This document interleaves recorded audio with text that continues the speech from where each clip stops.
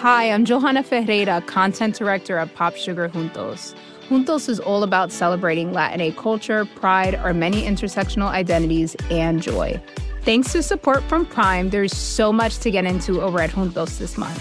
From conversations with the Latinx minds behind our favorite new movies and resurrected TV shows, to thoughtful celebrity commentary and exclusive interviews with some of the biggest Latin music artists today. And it doesn't stop there. Get more of the music, movies, and shopping you love on Prime. Whatever you're into, it's on Prime. Visit Amazon.com/Prime to get more of whatever you're into, from streaming to shopping. And get all of our latest coverage at popsugar.com/juntos. Con amor, Johanna. You know how to book flights and hotels. All you're missing is a tool to help you plan that unbelievable travel experience. That's why you need Viator. Book guided tours, excursions, and more in one place. There are over 300,000 travel experiences to choose from, so you can find something for everyone. And Viator offers free cancellation and 24/7 customer support for worry-free travel. Download the Viator app now and use code Viator10 for 10% off your first booking in the app. Find travel experiences for you. Do more with Viator. The following podcast contains explicit language. Hello, I am Ezra Klein, host of this fine podcast you are listening to now. I've got an episode today that I'm genuinely thrilled by. Yong Kim is someone who is sort of, I think, a hero of public health. He's a founder of Partners in Health, which was a revolutionary public health group that did provisions of really fantastic, really high-quality healthcare to the world's poor, and didn't just do amazing work in terms of their direct action, in terms of the people they treated, but really changed how people thought about what kinds of treatment you could and should give to the world's poor. Before them, there was a consensus that poor people should kind of get poor healthcare, and they really played a tremendous role in changing that. And in doing, they saved a countless number of lives and really improved a lot of others. Yong Kim became later the president of Dartmouth University, and he's now the president of the World Bank, where he is able to help people on an unbelievably massive scale. He's just a fascinating, brilliant guy. We had a great conversation here in which he was really open and honest about his upbringing, about what it was like for him growing up in America, about the Eugene McCarthy rally he went to as a kid, about his feelings of alienation and his search for authenticity in college, about how he thinks about running big organizations, about what kinds of books he really cares about. I found the interview completely fascinating. It was a real privilege to get to do it, and I hope you all enjoy it as much as I did. Before we get to it, I've got one request for you, which is that if you are enjoying these shows and these interviews, please go and share one with a friend. Go put whichever one you think is the best on your Facebook page or put it out on Twitter. Let people know there's something going on here that they may want to be part of. And as always, I am looking for your input. I would love to know who you want to see on the show. You can email me at EzraKleinShow@Vox.com. Again, EzraKleinShow@Vox.com. And let me know. I take your recommendations really seriously, and a couple of them have already led to guests being booked. So please send them over. Please help me make this show the one you want to listen to. So with that, here is Yong Kim. I hope you enjoy this as much as I did. I saw a TED Talk you gave one time, and you talked about how your mother told you that you needed to live your life as if for eternity. Do I have that line right? It's very evocative. That's right. What did that line mean? Can you give me the context of it and how you understood it? So my mother was the top student in her high school, which was the top high school in Korea. This was at a time when the percentage of people who went to college, or college graduates in Korea, was less than 10%, where even literacy rates were only 20 or 30%. Korea was one of the poorest countries in the world. So in that group, she got a scholarship, came to the United States, did her college education. And Where did she go to college? She went to college. Well, she ended up graduating from a place called Scarrett College. And Scarrett College was part of the sort of Vanderbilt system. And so she took courses at Vanderbilt and did her full 4-year degree. And then she went to Union Theological Seminary, where she spent 2 years in the 1950s studying with people like Reinhold Niebuhr. So, things like, you need to search for the ultimate meanings in your life was kind of part of the language that she used with us all the time. So from a very young age, she'd give us books I mean, I remember getting The Fire Next Time by James Baldwin when I was like in junior high. Oh, wow. It's heavy reading for a junior high schooler. Did you read it? I did. I didn't understand all of it, but I knew it was evocative, and the language, of course, was so powerful. And I remember she always had us watching Martin Luther King and the speeches of Martin Luther King. In 1972, she took me and a couple of 3 other people in the entire city in Iowa that we were growing up in who were supporting George McGovern. She took us to a McGovern rally at the University of Iowa, which is just 30 miles away. Wait, how old were you when you were supporting George McGovern? 12 years old. 12 years old. You were a radical 12-year-old. It was I was in 7th grade, and we were sort of playing through the election, and everyone was for Nixon, and there literally were 3 of us for McGovern. And so she took all 3 of us to the rally. And, oh, wow. University of Iowa, it was just this amazing place. Everyone had long hair. Everyone was smoking pot everywhere. And for us 12-year-olds to sit there and listen to George McGovern, talk about the war, it was a great experience. And so for her, what that meant for her was, look, don't chase these small things that you think are interesting right in front of you. Think about what your life really means and what you want to be, what you want to do in the world. The notion that social justice should be the thing that structures your life was something that I was thinking about from a very young age. Martin Luther King was probably the biggest influence on me. Oh, wow. Yeah. In this speech you gave, you talked about how your father is an immensely practical person. He's a dentist. He's very solid. Was he behind taking you to McGovern out of school to go to McGovern rallies? I mean, was this a kind of joint project, or was one side of the home sort of very feet on the ground and the other side of the home living for eternity? Yeah, it was a great combination. So just, I tell this story a lot, but I started off my education at the University of Iowa. I did a year and a half there, and then I transferred to Brown. The first semester that I was at Brown, I came home, and I got in the car, and my father was driving along the road. The airport, we lived in a town called Muscatine, Iowa, and the airport was about 30 miles away. So we were driving along the road, and he said, so Jim, what do you think you want to major in? I said, Dad, I think I want to major in philosophy and political science, and I may want to run for office someday. And he literally pulled the car over to the side of the road and looked back at me and said, look, when you finish your residency, you can do anything you want. And so in fact, at the end, that's kind of what I did, because I got admitted to medical school. Did you major in hard science or Well, pre-med? I sort of fudged it. I majored in something called human biology. So it was a combination of sociology, anthropology, and biology, all sort of done together. It was a great major. It exists in only 2 places, I understand, at Brown and at Stanford. So it was a fantastic time, and I was able to do all those things at once. And then luckily I got to Harvard Medical School, and they had just started an MD PhD program in the social sciences. So I immediately applied to that, and that's what I did. I did medicine and anthropology at the same time. Both of my parents have had a huge influence. I mean, I've always been focused on this notion of social justice.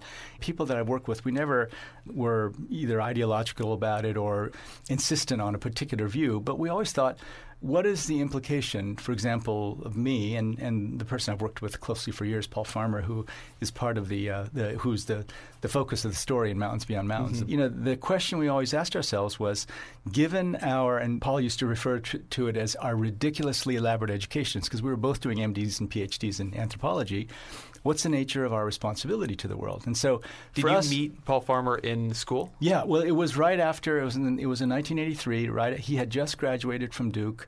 I had just graduated from Brown. I was in my first year of medical school. He came back from Haiti, because after he graduated, he went to Haiti, and we met in an anthropology seminar at Harvard, and we started talking about, this question, given that we're going to be medical doctors, what's the nature of our responsibility to the world? And then we started working together directly in 1988. So it's been almost a 30-year collaboration that we've worked together. It was both practical and deeply embedded in big ideas. And so when we tried to figure out, this development enterprise is tricky, right? There were so many critiques of development. In fact, I was very involved in critiques of the World Bank. Tim Geithner, who I was a president of Dartmouth at the time, when he called me to ask me to interview for the job, I thought, are you kidding? I was the editor of a book that was just, advocating for the closing of the World Bank, and on its 50th anniversary. And I've been nothing but critical of this institution. Tim and the people who were vetting me said, oh, no, it wouldn't disqualify you. This notion that you can combine very practical pursuits with very big, powerful ideas. I guess that's kind of been the organizing sort of structure of my life from a pretty young age. I want to stay in this sort of pre-med moment for a minute. When you decided to take that path, after your father pulls over the car and says you can do whatever you want after your residency, do you see going to medical school as aligned with living a life of social justice, or is your view at that point that you're doing the responsible, solid thing and getting your sort of fallback career in case you need it in the future?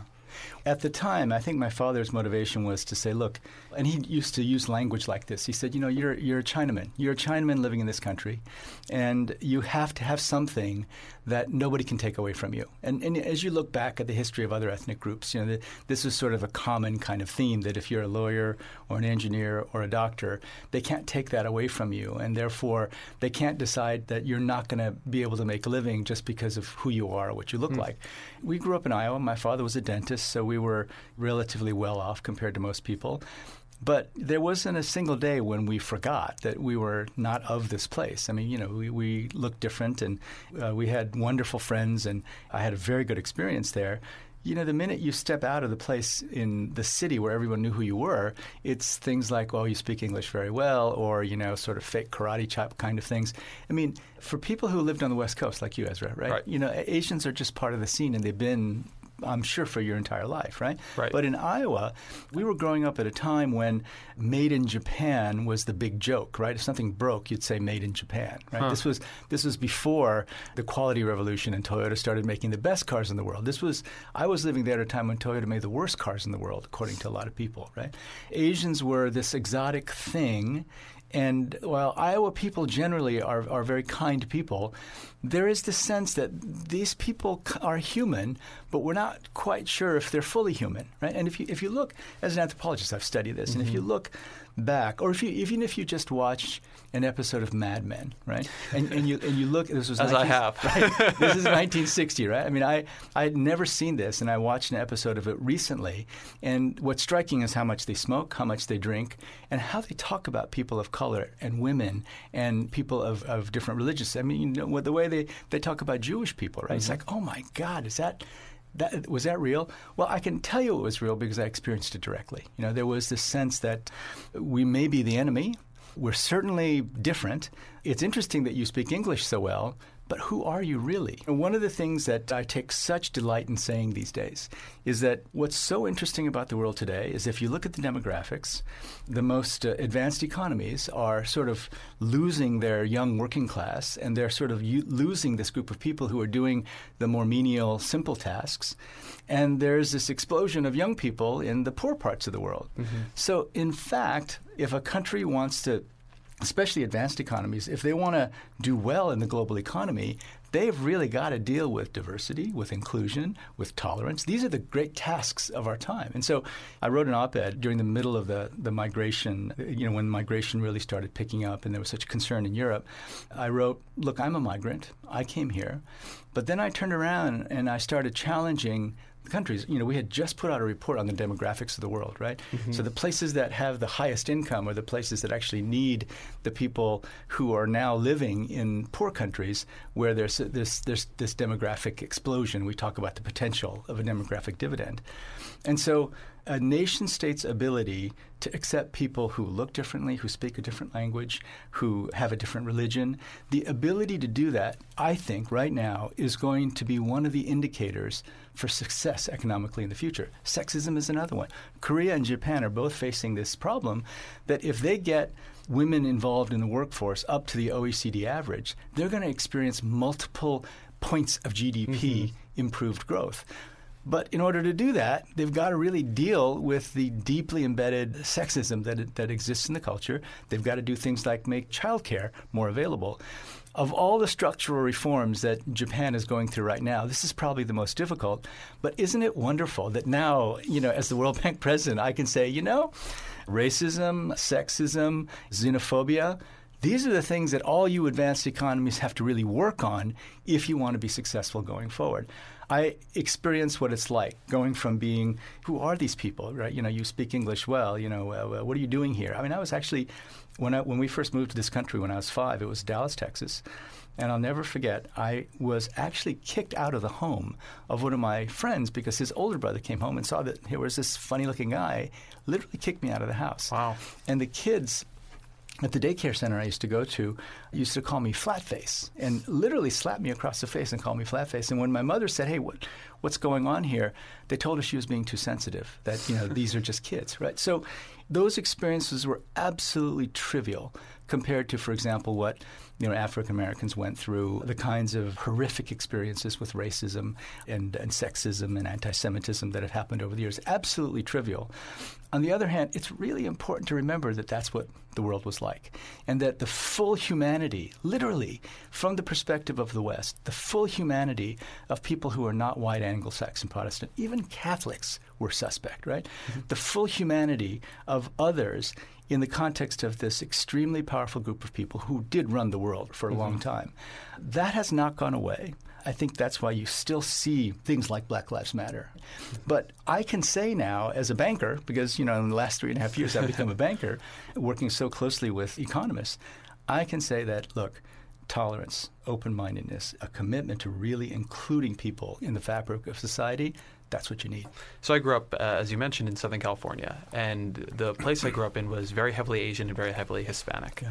And so the idea that immigration and migration is good for your economy is very intuitive to me. Mm-hmm.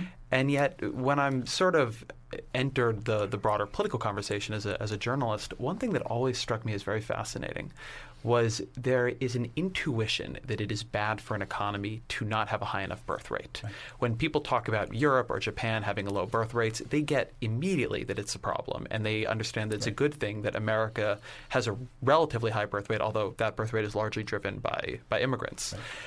What they have a lot of trouble with is the idea that bringing in workers from abroad is a good thing for the economy, even though it is virtually the same mechanism. Mm-hmm. And not just that, when you worry about competition for jobs, someone who's coming from another country and doesn't speak your language is clearly not in competition for the same job to the degree that another person born in your country is.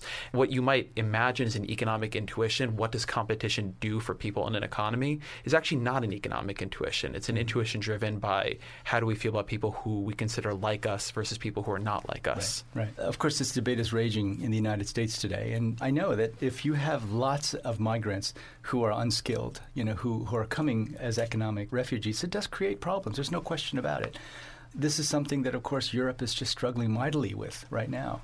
But from my perspective as an anthropologist, I think one of the things that we just have to admit is that overall this larger project of living in a world where there is tolerance, living in a world where we try to be multilingual, multicultural, living in a world where gender equity is among the most important and highest values that we cherish, these are difficult arguments to make. And we, in the university, for example, when I was at Dartmouth, there is that war going on, but it's at a different level altogether, microaggressions versus free speech. That's a complicated argument that's going on there.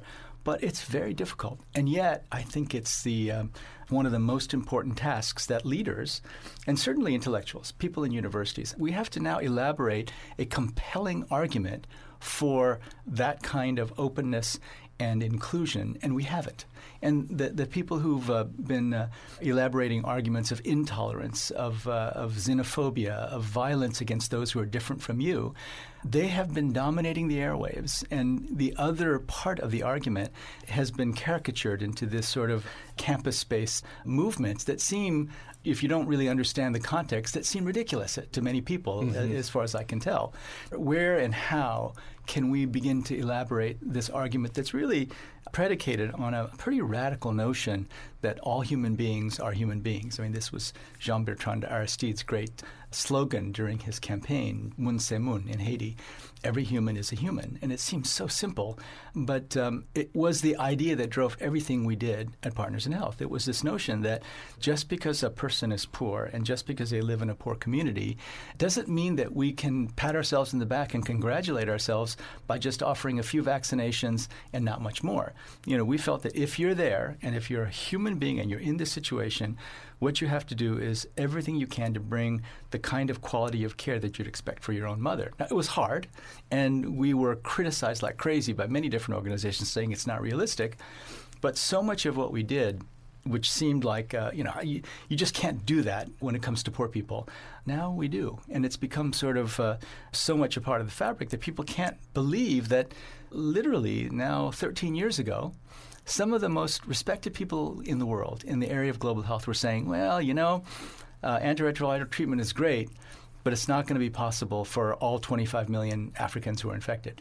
Everybody said that, Ezra. I mean, you're going to hear differently. Everyone has remade themselves into AIDS activists and treatment activists, but they weren't. I can tell you, the people who I, to this day, respect, admire, revere, were saying, it's too complicated. You just can't do this with poor people. And, people like Paul and I were saying, but wait a minute.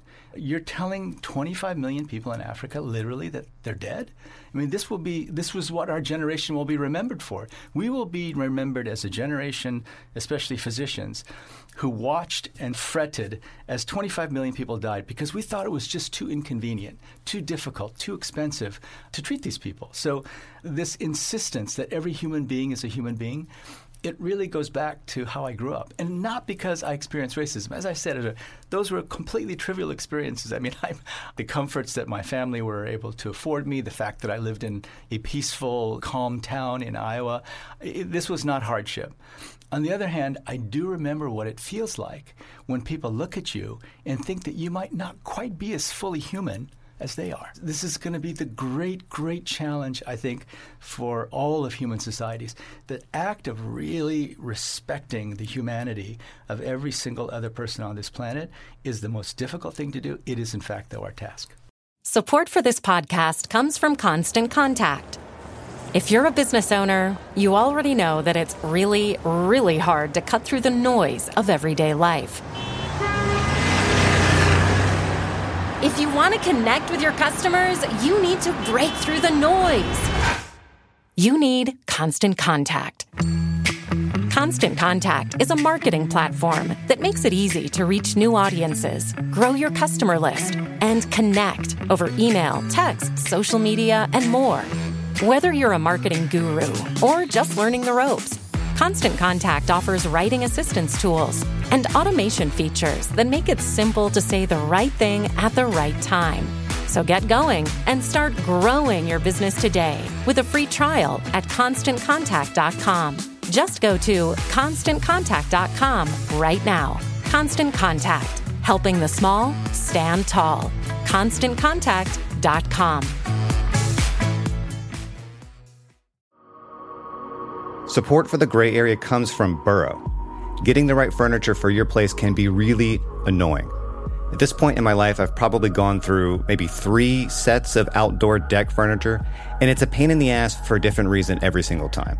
It doesn't look like it did in the pictures, the assembly isn't what they said it was, or it's just not as advertised for whatever reason. Thankfully, Burrow is the furniture company that wants to make it all a little easier. Last year, Burrow introduced their outdoor line, and this spring they're adding to it with their Dunes line, offering new seating, dining, and lounger options designed for luxury, comfort, and durability. Burrow furniture is easy to put together and take apart, so you can move or store it as needed. And it ships straight to your door for free.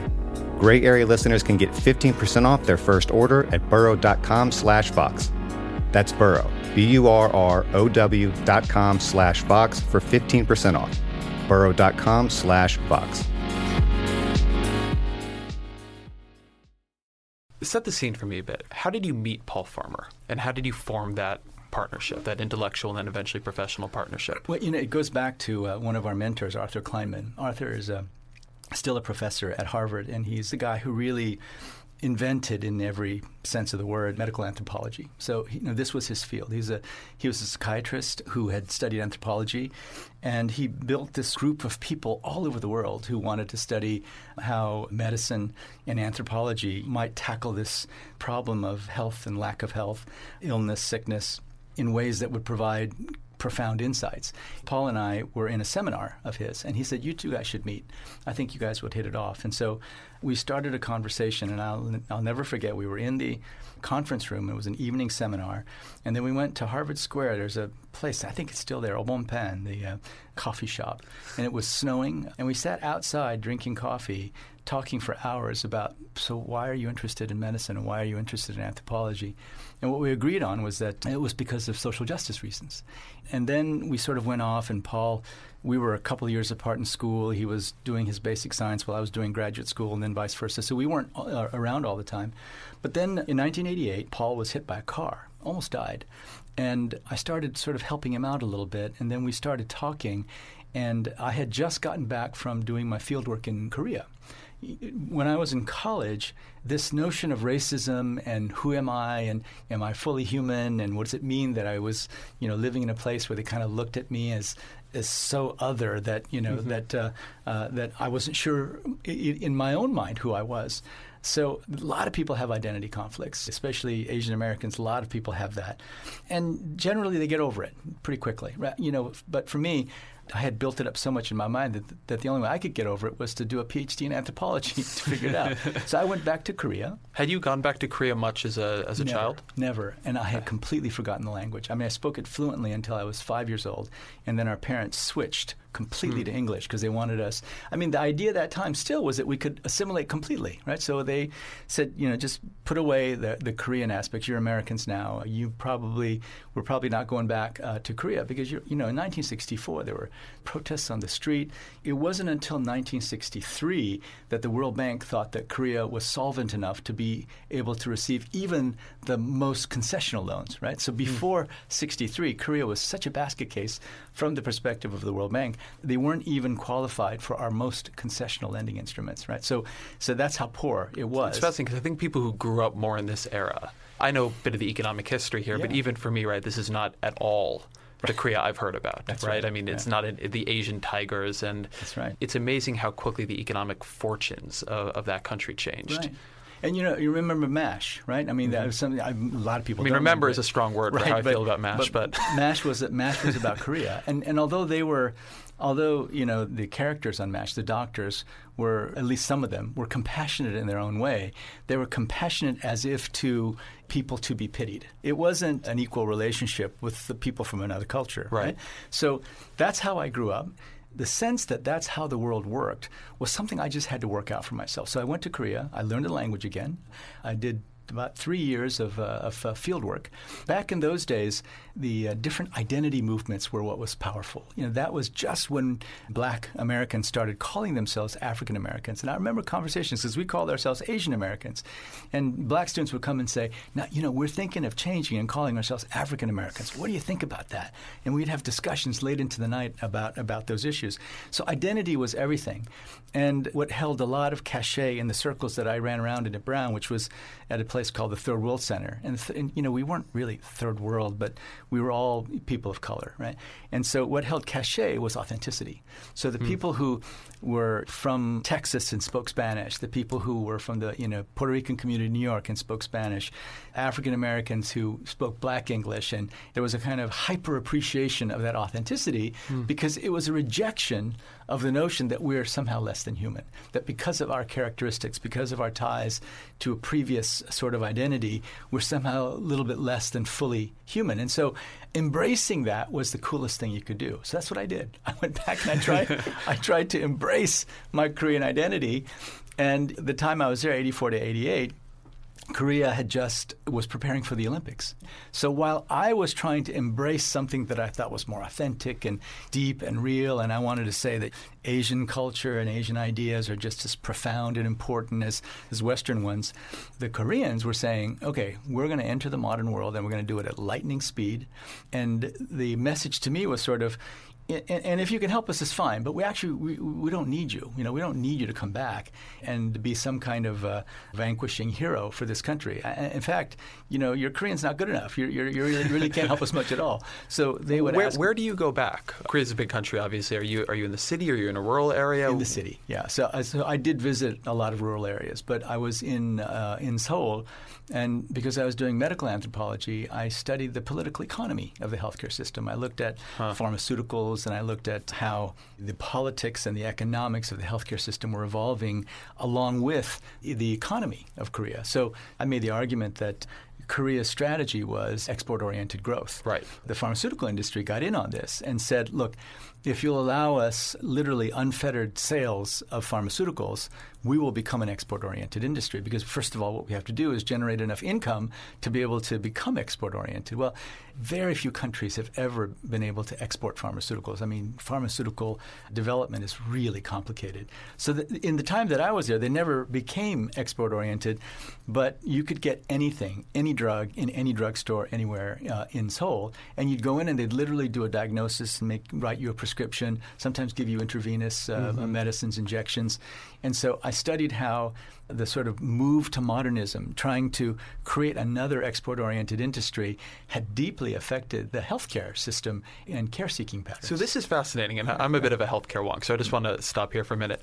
So the argument of the work you did was that when they were deciding how they would regulate the provision of pharmaceuticals, whether I could go in and buy Cipro, I mean, which didn't exist back then, but as a hypothetical, off over the counter, the argument was not necessarily this is going to be the best thing for patients. It was, if you think that the important thing for Korea is to become a modern, fully developed, very rich economy, and the way you want to do that is through high-value exports, then you need to give us as many opportunities in the marketplace as possible to get better, to develop profits, develop an industrial base so that we can then project Korean power and products beyond our borders. Yeah. So it was a economic strategy position, not a simple medical decision.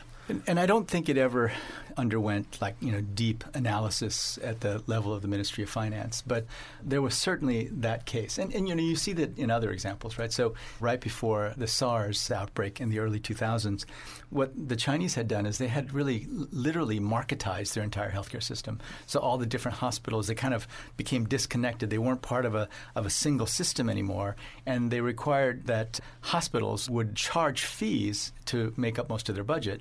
And when we talked to them at that point, they said, well, the market works so powerfully in so many other realms, we thought it would work here as well. So that's changed. And now, ironically, I'm involved in a huge project where we're trying to help the Chinese government reshape their healthcare system. But that happens, that if something works, that you want to try to see if it works everywhere. Right. So, export-oriented growth had worked in televisions and ships and so many different areas, right? So they thought, well, maybe this could happen with pharmaceuticals. And what ended up happening was extremely high levels of drug resistance, for example, because at that time, you could walk into a drugstore, say, I have a cold, and they may give you at that time an injection of what was the most exotic new cephalosporin, ceftriaxone. Oh, you get ceftriaxone injected just inside the pharmacy.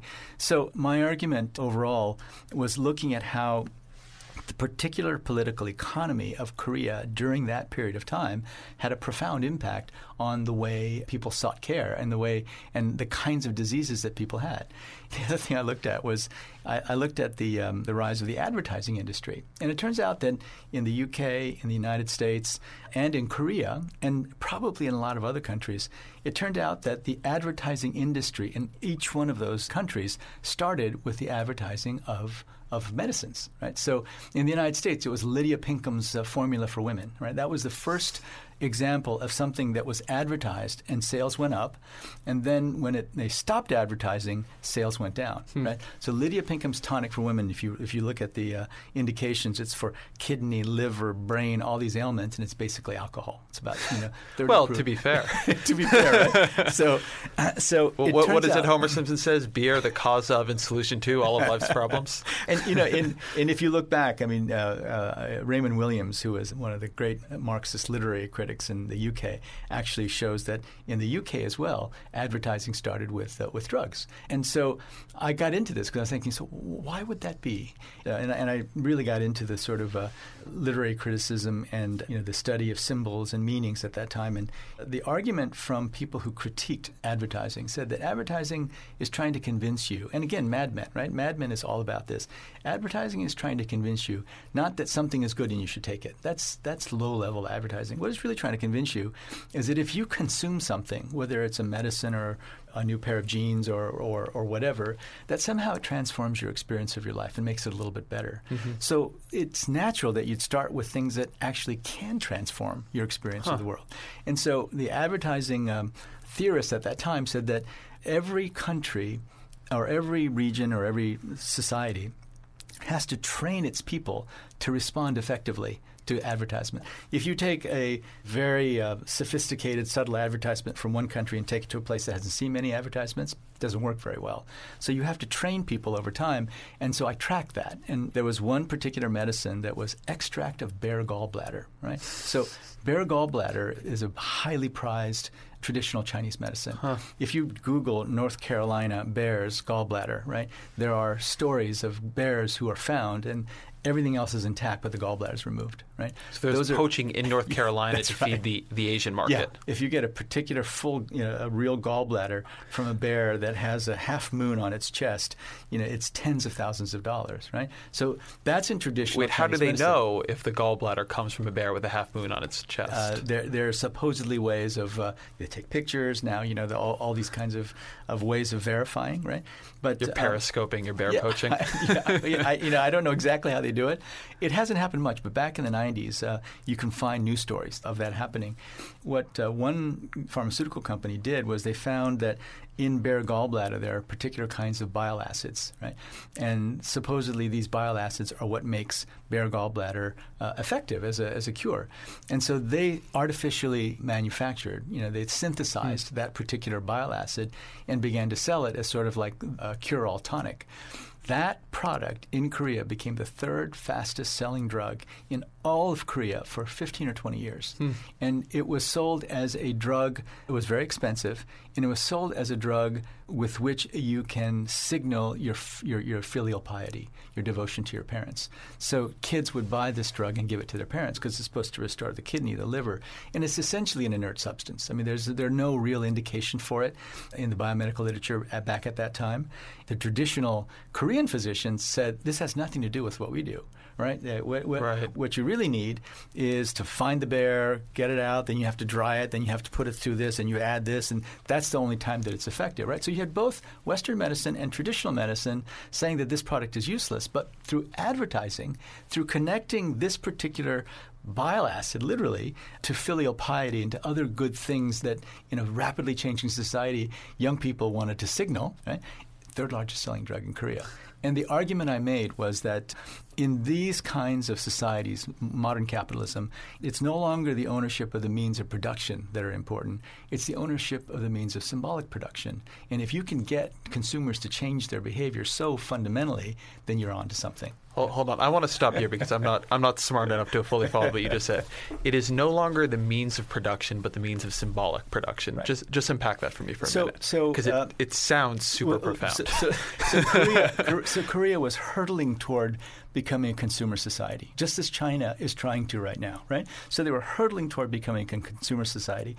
And because there weren't the same kind of strict regulations about what you could and couldn't say, these folks could advertise essentially an inert substance as something that would transform your heart, your kidney, your liver, all these different things, right? Mm-hmm. So they controlled the means of symbolic production, and there were no regulations to stop them from making claims that simply weren't true. So in controlling the means of symbolic production, they created demand for their product and sold it at extremely high levels.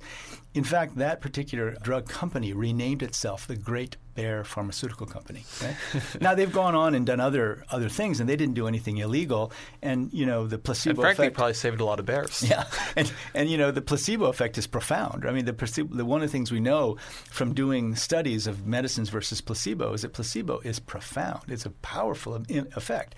So they were selling something, and it was probably having all the social impacts that the consumers and the purchasers, when they were different, wanted. The expression of filial piety. You take the medicine, and because your children gave it to you and all this advertising is saying it's going to cure your liver and your kidney and everything else, it probably played its role, but it was effectively an inert substance. So Marx argued that it was controlling the means of production that was really, really important. Mm-hmm. Right? In this case, it wasn't so much controlling the means of production because you had to create a demand in modern consumer society for something. No matter how well you control the means of production, if nobody wanted what you were selling, then you were in trouble. Right. In this case, advertising and being able to manipulate symbols in a way to create desire and demand was the critical piece. That's really fascinating. So you're doing your fieldwork in Korea, mm-hmm.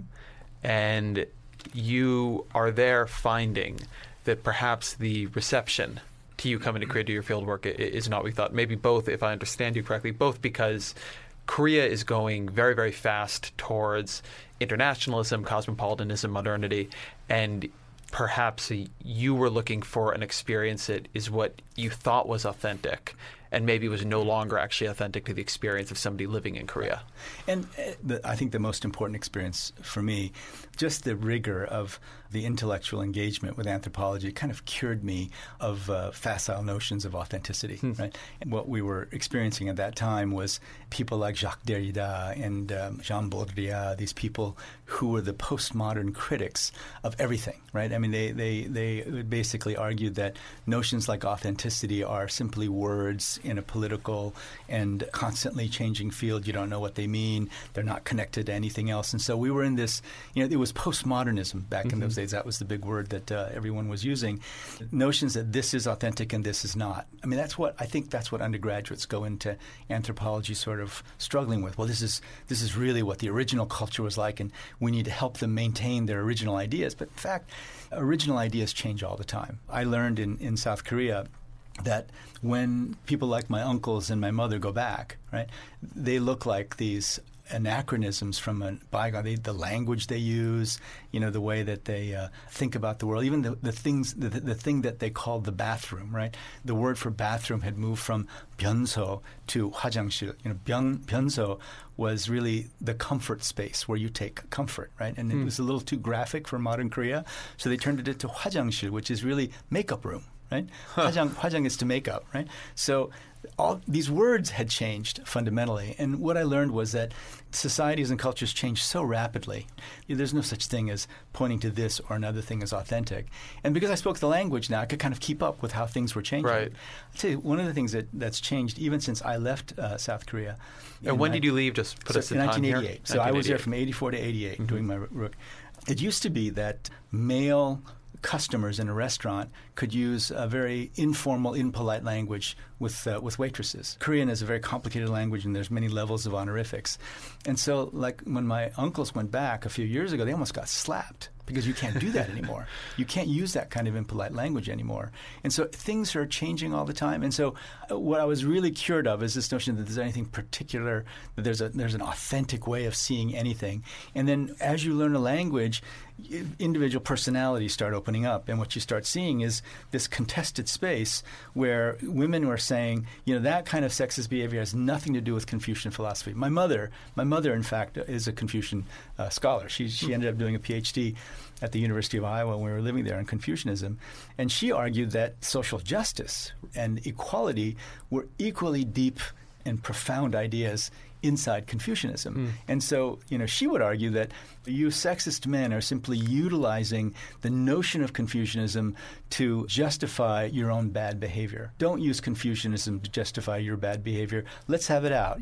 Is it really okay for you to treat women that way? Is it really okay for you to treat people from other societies and cultures that way? The learning of the language was absolutely liberating to me. I still don't speak that well. Whenever I go to Korea, I understand what people are saying, but I don't speak in Korea because I don't sound like a native speaker. So, for example, the experience of going and learning Korean was great because now the Secretary General and I of the United Nations, Ban Ki-moon, and I work very closely together. And it's great because no matter where we are, we start speaking to each other in Korean. Nobody knows what we're talking about. It's usually about utterly mundane stuff, but they think we're like plotting schemes to change the world when we speak to each other. Okay, so you come back now and reconnect with Farmer. Yeah. And what happens next? We begin asking that question again. So given our ridiculously elaborate educations, what's the nature of our responsibility to the world? And he took me on around these authenticity, racial justice issues. And he would say things to me like, oh, so you're Korean, you think you're oppressed? Why don't you come with me to Haiti? Right? And, I had been in the middle at Brown up until 1982, and then in anthropology, sort of my sense of the racism I had experienced, at that time in the 80s, there was still this notion that there was something about Asian culture that made them just a little bit inferior. Ezra Vogel, a professor of mine at Harvard, wrote this book called Japan is Number One. very popular in Japan, right? But it was a completely different idea that an Asian country could dominate the global economy, right? And it was threatening. It was a fundamentally threatening idea. So I was still in the middle of all that, and here comes Paul saying, "You're not oppressed. Give me a break," right? And he said, "Come with me to Haiti. Let's see what they call you," right? I didn't know what he meant by that. But I got there, and immediately they started calling me blanc. Right? White, right? But it's not really white. It really means foreigner, right? It means someone who has access to resources. It means someone who can get on a plane and come here and do things for a while and then go back, right? It had this meaning. African Americans have been called blanc at our clinic in Haiti because it seems to the Haitians that they're so different. And when I went there, they asked if I was Paul's brother, right? Wow. Now, it wasn't that they couldn't tell the difference, but they didn't know what our lives were like back in the United States. Maybe we were brothers. Who knew? We were both light-skinned.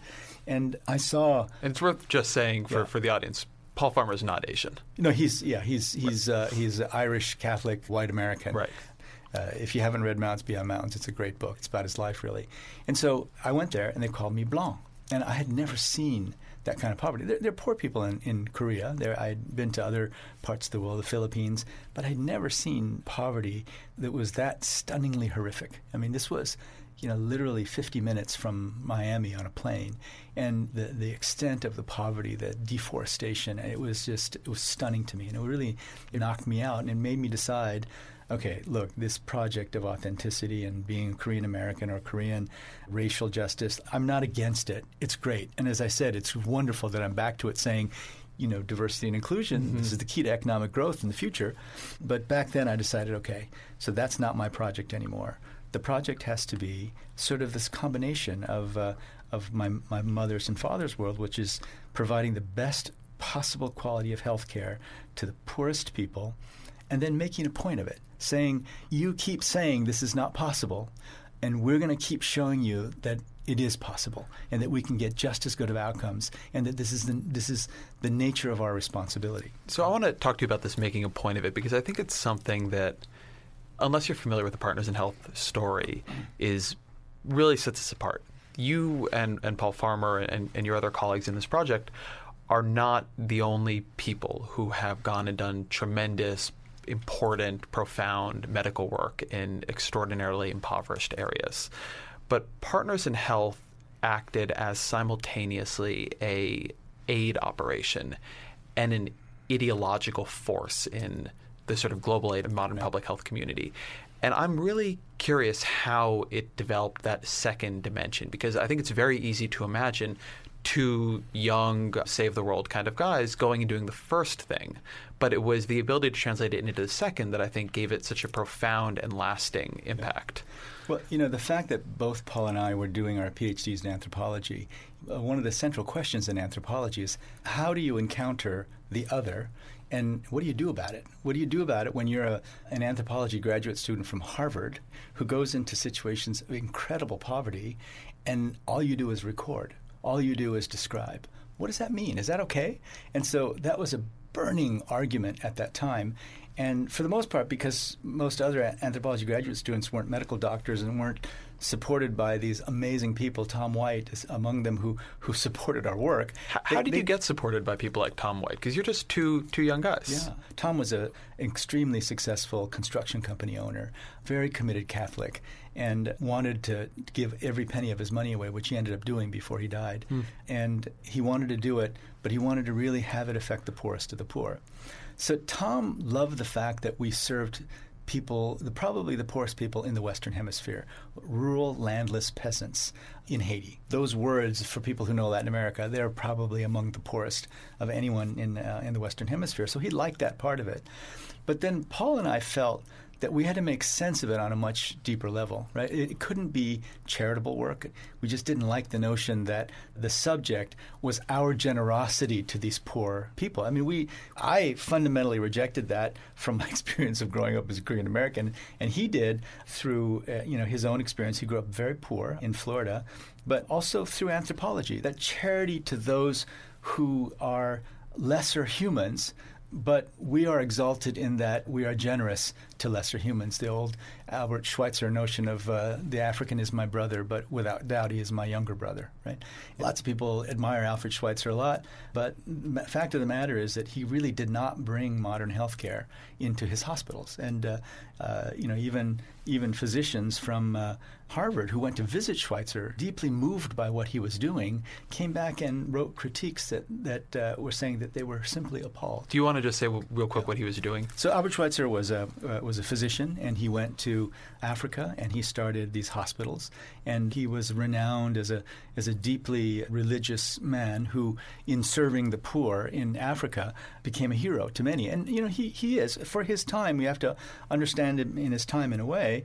But we studied that example, and we said we are never going to do that. We are never going to be satisfied with awful conditions and extremely poor quality care just because the African, quote-unquote, is my younger brother. So this radical notion that not only do the poor deserve as good a care as anyone else, but maybe even they deserve it more than anyone else. That came actually from our readings of liberation theology. A set of ideas that had a profound influence on our current Pope, by the way, was developed in Latin America. And our organization had people from every different religion. We had Muslims, Hindus, Christians, Jews, everybody inside Partners in Health. But in looking at all the different sort of formulations of what is to be done in poor countries, this one made the most sense. And it was related to this notion, and the Catholic priests who were proponents of this got into big trouble. It was the notion that if Jesus were alive today, where would he be? Would he be sitting with the kings and the queens and the royalty and the rich people? No, he would be in the poorest communities, and therefore that's what we're going to do. And the proponents of liberation theology, it wasn't just a religious idea. They had actually a method, and the method was borrowed from the work of Paulo Freire, a great Brazilian educator, in a book called Pedagogy of the Oppressed. And what he said was that as you encounter people in a poor community, you do three things. You go through the process of see, judge, act. The first question you ask is, what is the nature of your reality? And then the second question is, and so what has made your reality the way it is? And then the third thing you do is to say, and so therefore what are you going to do about it? And so there was actually a methodology of how to work with and live in solidarity with poor people that was really quite different from the preconceived notions and plans of generous charitable organizations. So that's what we did. Everywhere we went, we sat with the community and said, what do you want? What is it that is most important to you? And then we tried to follow that path. And of course, just about everybody wanted food, health care, access to education. So that's what we ended up doing. Support for the gray area comes from Greenlight. If you're a parent of teenagers, you might be starting conversations about money management and financial literacy. So often, the best way to learn is to do. But when it comes to money, there can be real consequences to learning the hard way. That's where Greenlight comes in. Greenlight is a debit card and money app made for families. Parents can send money to their kids and keep an eye on their spending and saving. And kids and teens can build money confidence and lifelong financial skills. My kid is way too young to talk money with, thank God, but I have a colleague here at Vox that uses Greenlight with his boys, and he loves it. If you want to help your kids learn about money, consider Greenlight. It's a convenient way for parents to raise financially smart kids and for families to navigate this stuff together. Sign up for Greenlight today and get your first month free at greenlight.com/grayarea. That's greenlight.com/grayarea to try Greenlight for free. greenlight.com/grayarea. So you come into this, and I think it's important to kind of set the scene, and you've brought this up so far in the conversation, but I just want to make it very clear. One of the things that's very different about Partners in Health is that there was previously a view that because of the sharp cost trade-offs primarily, but not just that, also because of theories of what kinds of medicine regimes people would stick to, how good their understanding of their own health and healthcare systems were, that a kind of very low baseline of care should be spread as thinly as possible to meet as many of the needs as you possibly could. And Partners in Health rejected that, and it argued that the people who were being treated deserved as good or better care than people got in first world countries. If you had a child dying in front of you from a condition that was expensive to treat but that we would treat in America, the fact that you could save more children by letting that child die but getting a lot more kids anti-malarial drugs was not a reason to do that. And I want to talk about that because it's a really powerful, inspirational concept. And yet you work in a place that is filled with economists now, right? And the cost benefit of it is real. The $5,000 it takes to treat one condition is $5,000 that could be spent treating 500 conditions. How did you think about that then when you did have to make those trade-offs? Because you didn't have unlimited staff. You didn't have unlimited money. So you were having, in order to spend more on one person, you were presumably having to turn away others. And how did you absorb that? How did you prioritize around that? We were always short of money. I mean, literally, Tom White gave us every penny he had, and yet we were always short of money. And so, of course, we were making choices as well. What we were trying to argue is that to say that there's not enough money is just a lie. There's plenty of money in the world. It's just not going to healthcare for poor people. Mm-hmm. And so at a time when there were maybe a couple $100 million a year for all of global health efforts, very little for global health efforts overall, we were saying, this is crazy. We need to spend a lot more. And it was around this time when we were really arguing for more funding that we met Jeff Sachs. He came to Haiti, saw our project, and he said, you just have to stop using the M word and start using the B word, from millions to billions. And we never thought that that was possible. But then it happened. So, in the early 2000s, the Global Fund. Jeff Sachs, I just want to say, is a well-known economist. Jeff Sachs, the economist at Columbia University. I mean, Jeff had a profound impact on changing the way we saw this. We had this innate sense that when people told us that there wasn't enough money, and we go to the Brigham and Women's Hospital that had a larger budget. The Brigham and Women's Hospital had a larger budget than the country of Haiti, right? We said... Wait, really? Yeah. Not just for healthcare, but... Everything, right? That is an incredible stat. We thought it's not because there's not enough money in the world. It's that we're not committed enough to providing healthcare for everybody. And we knew that this was kind of a Sisyphean task that we'd taken on. We knew that, no matter how much progress we thought we'd making, the rock would roll down the hill again at some point. But we thought that, look, there's got to be some integrity to what we do, right? We're not going to compromise. We're going to insist that everyone in the world gets access to really high-quality care. Not necessarily PET scanners and MRIs, because I'm not convinced that those are anywhere near as helpful as we'd like to think they are in modern medicine, but care for HIV and tuberculosis and the most basic health services. And we kept doing it, and the world kept changing around us. So many people were involved. Jeff is one, Bill Foege, who was former head of the U.S. Centers for Disease Control and was one of the first advisors for Bill and Melinda Gates. And Bill and Melinda Gates, I mean, my goodness, their impact has just been incredibly powerful. The fact that the richest couple in the world would do everything they could to try to improve health outcomes. Now, Bill and Paul and I have had disagreements over the years. I mean, Bill's made these arguments about cost effectiveness powerfully and I think in a very reasonable way, but that's not been our role. Our role at Partners in Health, and it's not my role now. The Partners in Health role is not my role now, but our role at Partners in Health was to continue to push the boundaries of what people thought was possible. I went from Partners in Health to the World Health Organization in 2003 because, my good friend who's campaigned for Director General of WHO, Paul and I had run, and we were part of a team that ran his campaign. Out of the blue, he became Director General. And he said, why don't you come? And I said, I'll come only if we can launch a global movement to treat HIV. And this was at a time when we were still arguing whether it was possible or not. So we went there, and I thought, the only way to do this is just to set a huge target and say we're going to go from 50,000 people on treatment in Africa to 3 million in 2.5 years. And everyone said, this is terrible. This is crazy. You guys are out of your minds. How could you possibly do this?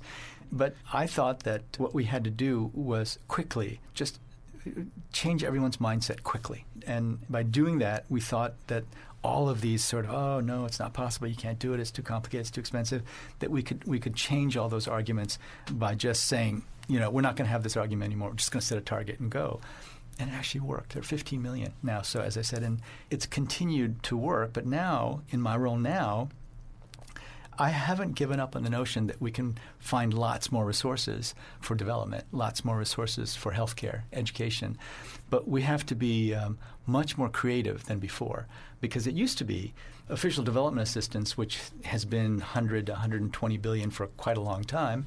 It used to be that donors would say, well, we'd love to give it all away, but we're having trouble finding absorption capacity. In other words, there were countries that were so poor, you could put money there, but you wouldn't know what would happen to it because there was no capacity of absorbing it. We never quite believed that, but then later been to many countries where I've seen that actually to be the case. But now, because development has succeeded in so many places, absorption capacity has far outstripped the money that's available. So now what my job is to be as innovative as possible, use leverage, right? And one of the great things that happened to me here at the bank is I've learned finance. I mean, look, I ran a university, so I knew something about finance, but not development finance. And I truly think that now the only way that we're going to tackle some of these horrifically complicated problems, climate change, refugees, pandemic risk, is to be as sophisticated in the way that we use leverage and balance sheets as the rich are every single day in making themselves wealthier. I mean, the most successful businesses and business people in the world are incredibly creative in the way they use finance. And, frankly, we haven't been as creative as we could be at the World Bank and throughout the world.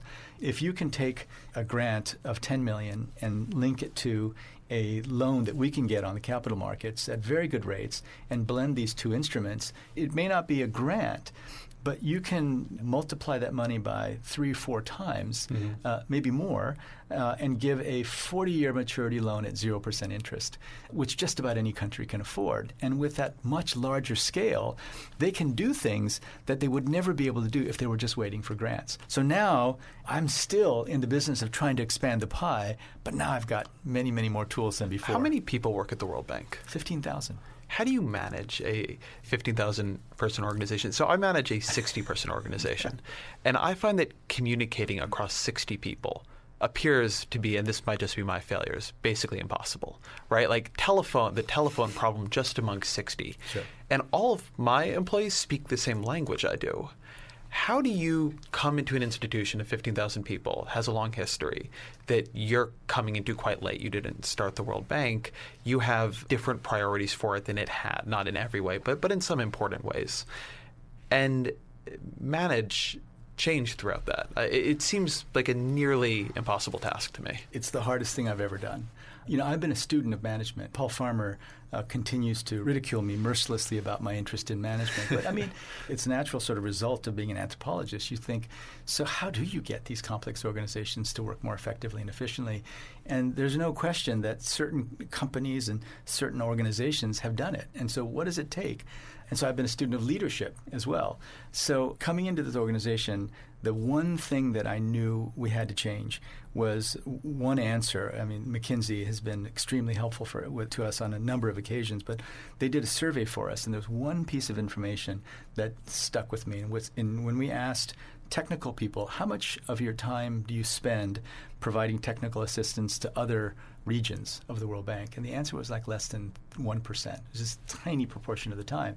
So in other words, the knowledge that we were providing, which is critical to our existence as an institution, was basically regional knowledge. It wasn't moving from one region to another. So I had to make sure that every single one of our clients got the benefit of regional knowledge. Of global knowledge. Because if it was just regional knowledge, there are regional development banks, there are smaller entities that could have played the same role. So I knew that we had to change that. The other thing I knew we had to change was that collaboration across the institution just wasn't happening.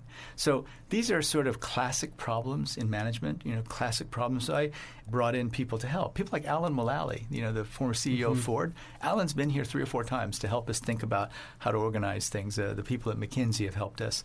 But at the end of the day, we just had to take on a change program.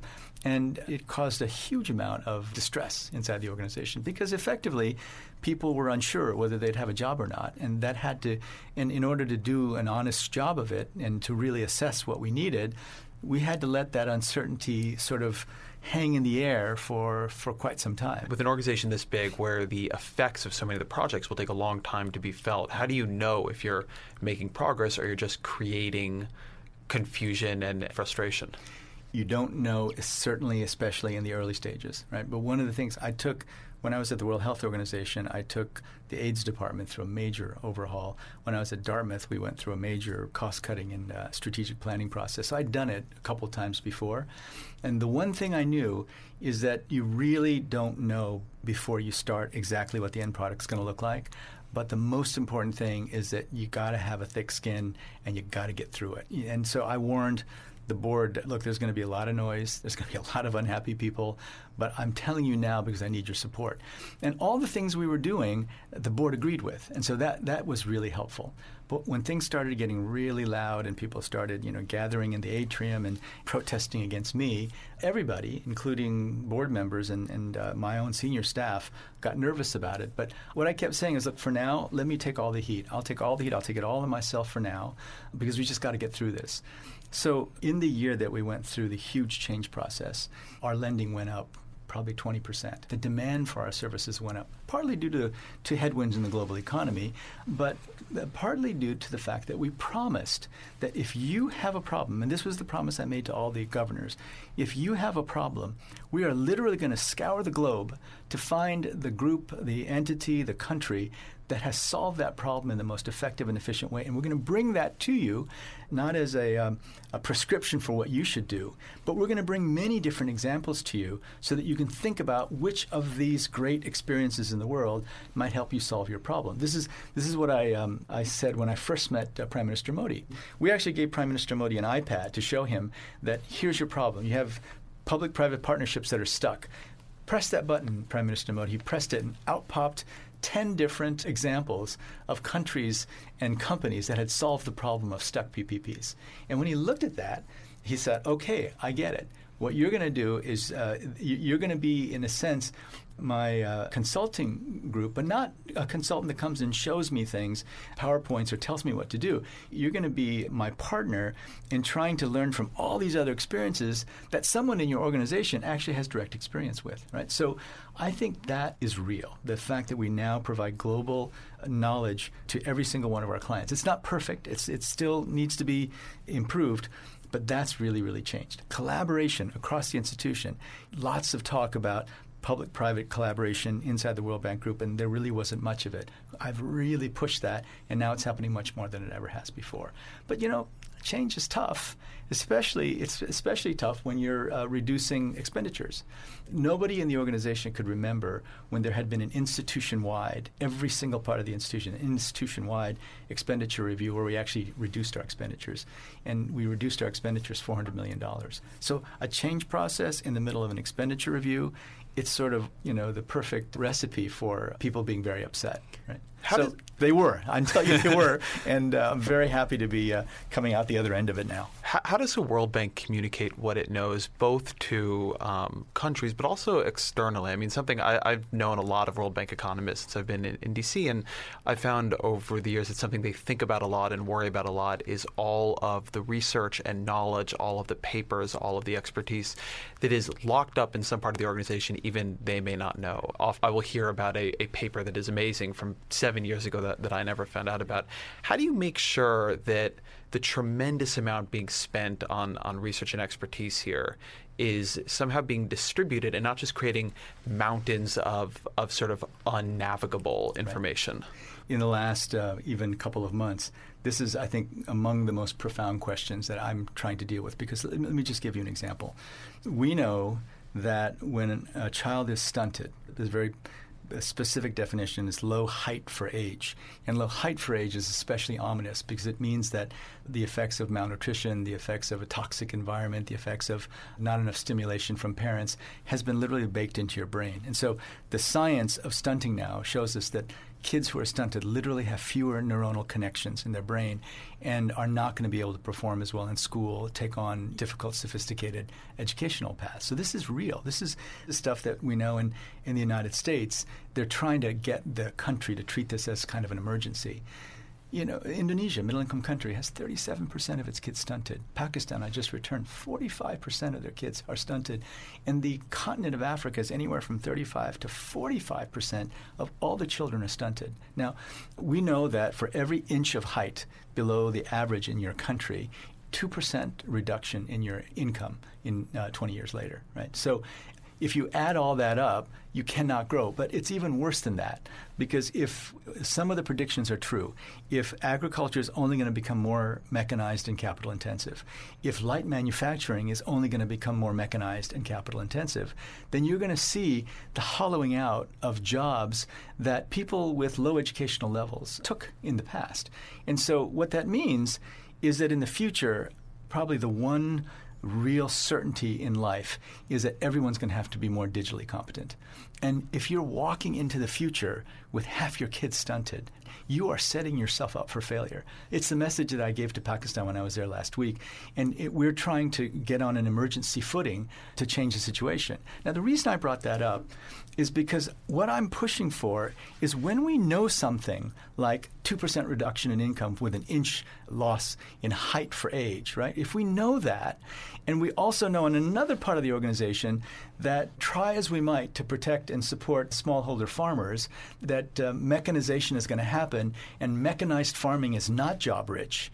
And we know also that robotics and artificial intelligence may turn garment manufacturing into a capital intensive high tech business that can only be done in wealthy countries. If we know all that, then why are we not bringing this into what we do every day in terms of our lending? My goodness, we should focus on ensuring that no child is stunted and do it as quickly as possible, because any notion you have of equality of opportunity goes right out the door when you have this level of stunting, right? So it's not only a challenge to get it out to the world, Ezra, it's a challenge right inside our organization, because one group of people do this, another group of people do that, and they all come and they have their own issue, and especially to me, and they try to get me to talk about their issue so that it becomes a greater priority. What I'm trying to ask is, look, what about building the grid in Africa? Right? We know that we need lots more energy in Africa, but should we do it through building the grid, or can we do it through off-grid solutions, solar and wind-based micro and mini grids? And if so, why don't we put enough capital to building those kinds of systems so that we actually move the market and bring the price down even more? This is not yet a conversation that we're having across the entire World Bank Group. We're starting to have it. Inspired by Alan Mullally, we have something called the Group Business Review. Alan had what he called the Business Plan Review every Thursday morning, 3 hours. They went through the whole business. And everyone in Ford was part of it, and that's how they made their decisions. We can't do that. Our business is so complicated, and there's so many countries and so many different kinds of things. It's not one thing. It's not making cars. So we couldn't quite do it that way. But now every week we sit for 2.5 hours and we talk about some critical issue with all the vice presidents, and we try to come up with what is our theory of change, right? And what are the things that we should focus on most? There was a decision point a couple decades back, and the decision point was, do we put in telephone lines in Africa, or do we step back and let cellular phones move forward, right? And that was a real discussion at the bank. And luckily we made the right decision back then and didn't go into massive, construction of telephone poles, right? But the question we have to ask ourselves is, are there decisions like that right now that we're not paying enough attention to? I have to tell you, I'm really worried. If you have 45% stunting and agriculture and manufacturing jobs are getting hollowed out because of technology, what's the plan? There's no question that we have to improve agricultural productivity. There's no question that we have to improve access to education. No question that we have to try to stop stunting as much as possible. But I think there are fundamental questions that now we have to ask ourselves in thinking about the path forward in development. I would say conservatively, I have about 4 hours more of questions to ask you about the effort to end extreme poverty. So I hope we can do a part 2 on this sometime. I'd love to. Let me close here by asking you a question I try to ask all my guests. What are 3 books you would recommend to everyone? One of the most influential books for me as a graduate student was a book called Orientalism by Edward Said. Mm-hmm. And Edward Said was a Christian Palestinian literary critic. And he took the ideas of Michel Foucault. Michel Foucault was, in France, every 10, 15 years, they have like the intellectual of the moment. Mm-hmm. And Michel Foucault was the intellectual of the moment just before I went to graduate school. And Michel Foucault used to talk about discourses. It was very much sort of in the spirit of Wittgenstein that there are conversations that happen that are completely disconnected from other conversations, and that these conversations that happen structure a view of something that is based on the participants in that conversation, not based on fact or anything else. So he wrote about prisons and clinics, and he showed that the discussion that people have in a particular discourse about something else tells you much more about the people who are having the discussion than the thing about which they are talking. So Edward Said did that kind of analysis in the way the West speaks about the Orient. And for him, it was the Arab world, but included all of us. And it was really powerful in the sense that it helped me to understand that all the reactions that I had been receiving since I was a little kid, the stuff that I read about what the World Bank and other organizations said about how hopeless Korea was in the 1960s, that it was part of a discourse that said more about the people who were involved in that discourse than about what was happening on the ground. So that was really powerful. Another little book that I read all the time is a book by a Vietnamese Buddhist monk named Thich Nhat Hanh called The Miracle of Mindfulness. It was given to me by my mother. Right? And I read this book at Santa Cruz. Did you? Yes, right. I think you have to read this book at Santa Cruz. Yes, and you know, I have a very good friend who was an anthropology professor at Santa Cruz for a long time. We visited her. It's a wonderful place, by the way. It's a wonderful place. And he talked about the importance of meditation and being mindful. Right. The really, truly astounding thing is that the science has caught up with what we've been, what we have thought were the benefits of meditation. The science has caught up in the most wonderful way. There was just a study done, and they actually were able to randomize this particular study. They studied the impact of real meditation, teaching a group of people how to meditate from the perspective of, say, the Buddhists or transcendental meditation. And another, they did sham meditation. So they sat and pretended like they were meditating, but they told them all kinds of crazy things. Placebo meditation. Placebo meditation, literally placebo. Yeah. And there were real differences in the outcomes. Right. So that was the first randomized study. Now, you know, there have been other studies that showed that, for example, in students who meditate, even for 15 minutes a day, the thickness of the connection between their prefrontal cortex and the amygdala is the seat of fear and anxiety, the thickness, in other words, the blood flow, actually increases. Right? And studies of the brains of Buddhist monks show that there's this extraordinary connection, and that some Buddhist monks actually don't even have a startle response. Right? So we always knew that there was something biological about it, but I can tell you that the evidence now is overwhelming. Do you have a daily meditation practice? I wish I could say it was daily. I do it as frequently as I can. I do walking meditation. I do it sitting in a car. One of my very closest friends has been a Buddhist monk in Korea for 30 years, and I sit with him. Quite apart from any religious belief, there's now, you know, overwhelming evidence that it's good for you. And the third book, I have to admit, you know, I love Carl Hiaasen books. I don't know. Carl Hiaasen was a reporter at the Miami Herald, and Carl was an environmentalist before it was cool to be an environmentalist. You don't know Carl? I don't know him. Because Carl he writes humorous books, raunchy humorous books, and it's almost all about awful people in Florida who also happen to destroy the environment. So academic for your spirit and for pure enjoyment. Dr. Kim, thank you very much. Thanks so much, Ezra. We'll do this again. I promise to do this if you will give me time. I would love to. Thanks very much. Thank you again to Jim Yong Kim. I really, really thought that was fantastic. And I really do hope we're able to do that part 2 sometime soon. So stay tuned for that. Thank you to my producer, AC Valdez, to Vox.com and Panoply for putting on this show. And we will be back next week.